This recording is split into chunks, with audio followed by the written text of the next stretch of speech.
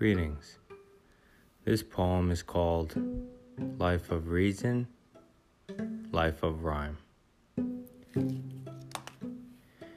Is life of reason or is life of rhyme? Perhaps all will be clear in due time. Or perhaps not, because you see, very few humans have clarity of purpose, clarity of mind. So where is the reason and where is the rhyme? Some live for tomorrow, some live for today. But does it really matter, since it all fades away? The future brings anxiety, the past brings resentment. Unless you're faster than light, there is only the present. This you must know if you want to be at peace. Awareness and stillness, one could increase. How did you feel before you were born? For billions of years, were you cold? Were you warm? Do you remember? Or perhaps did you not exist? These questions I pose, and I pose them like this. How will you feel when you don't wake up from sleep?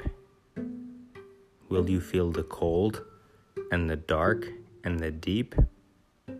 Or will you go to heaven, or perhaps for you hell? Nor preacher nor science, only time will tell. But if it's anything like before you were born, it can't be half bad, so please don't misinform. We act as if we're immortal, but we know it's just a lie. So where is the reason and where is the rhyme? Death is certain, as far as I can tell. Even if it wasn't, we'd still send people to hell. So part of it is beautiful, and indeed makes sense.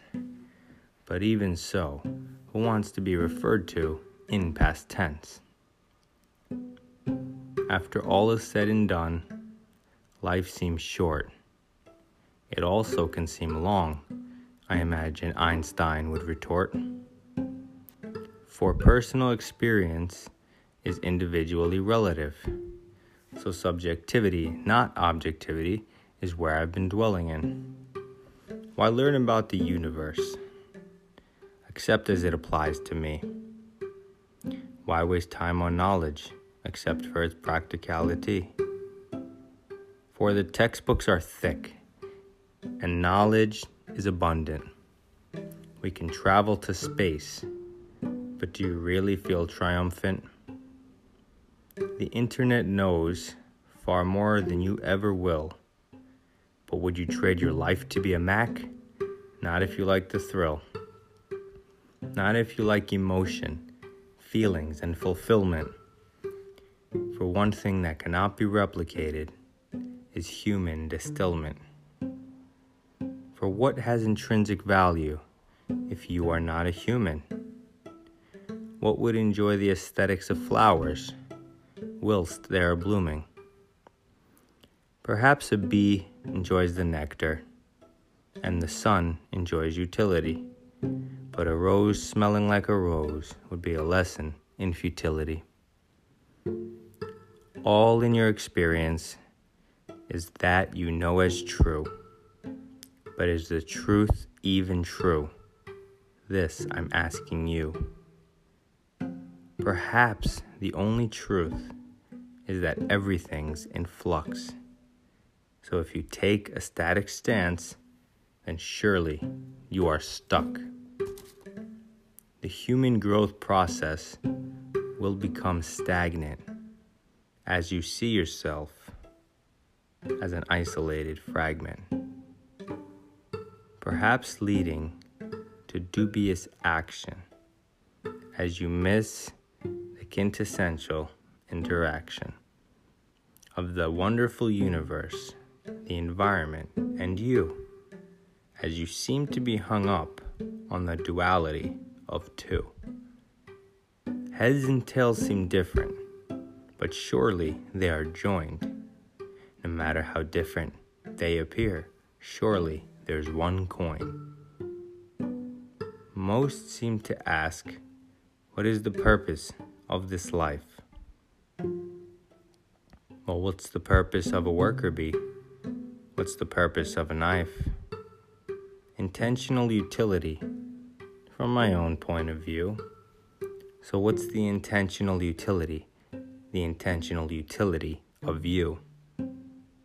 A flower grows and dies with no effort on its part, being a full-fledged flower, true to its flower heart.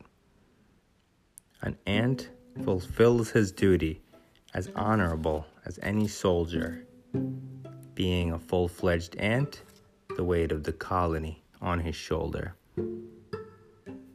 A lion acts as a lion, as he only knows how. He doesn't question his actions, because then he might be a cow. The blueprint is in motion. It can be no other way. But does the blueprint have an architect? Then again, who's to say? So what's a full-fledged human? Where can we even start? Is the intention self-fulfilling? Or is there effort on our part? It seems to be the universe does what it's going to do, and perhaps your intentional utility was gifted unto you. Perhaps a full-fledged human actually has a choice, and unlike the flower, is intended to exercise his voice. Much like a glorious game, in this funny way, within the rule framework, you get to choose how to play. But unlike games, there is likely no set objective, only that which you choose, that which you selected. Whether you're winning or you're losing is entirely up to you. To cheat the game of life, simply switch your point of view. As you decide the criteria for what it means to win. So is your life a life of rhyme or a life of reason? Thanks.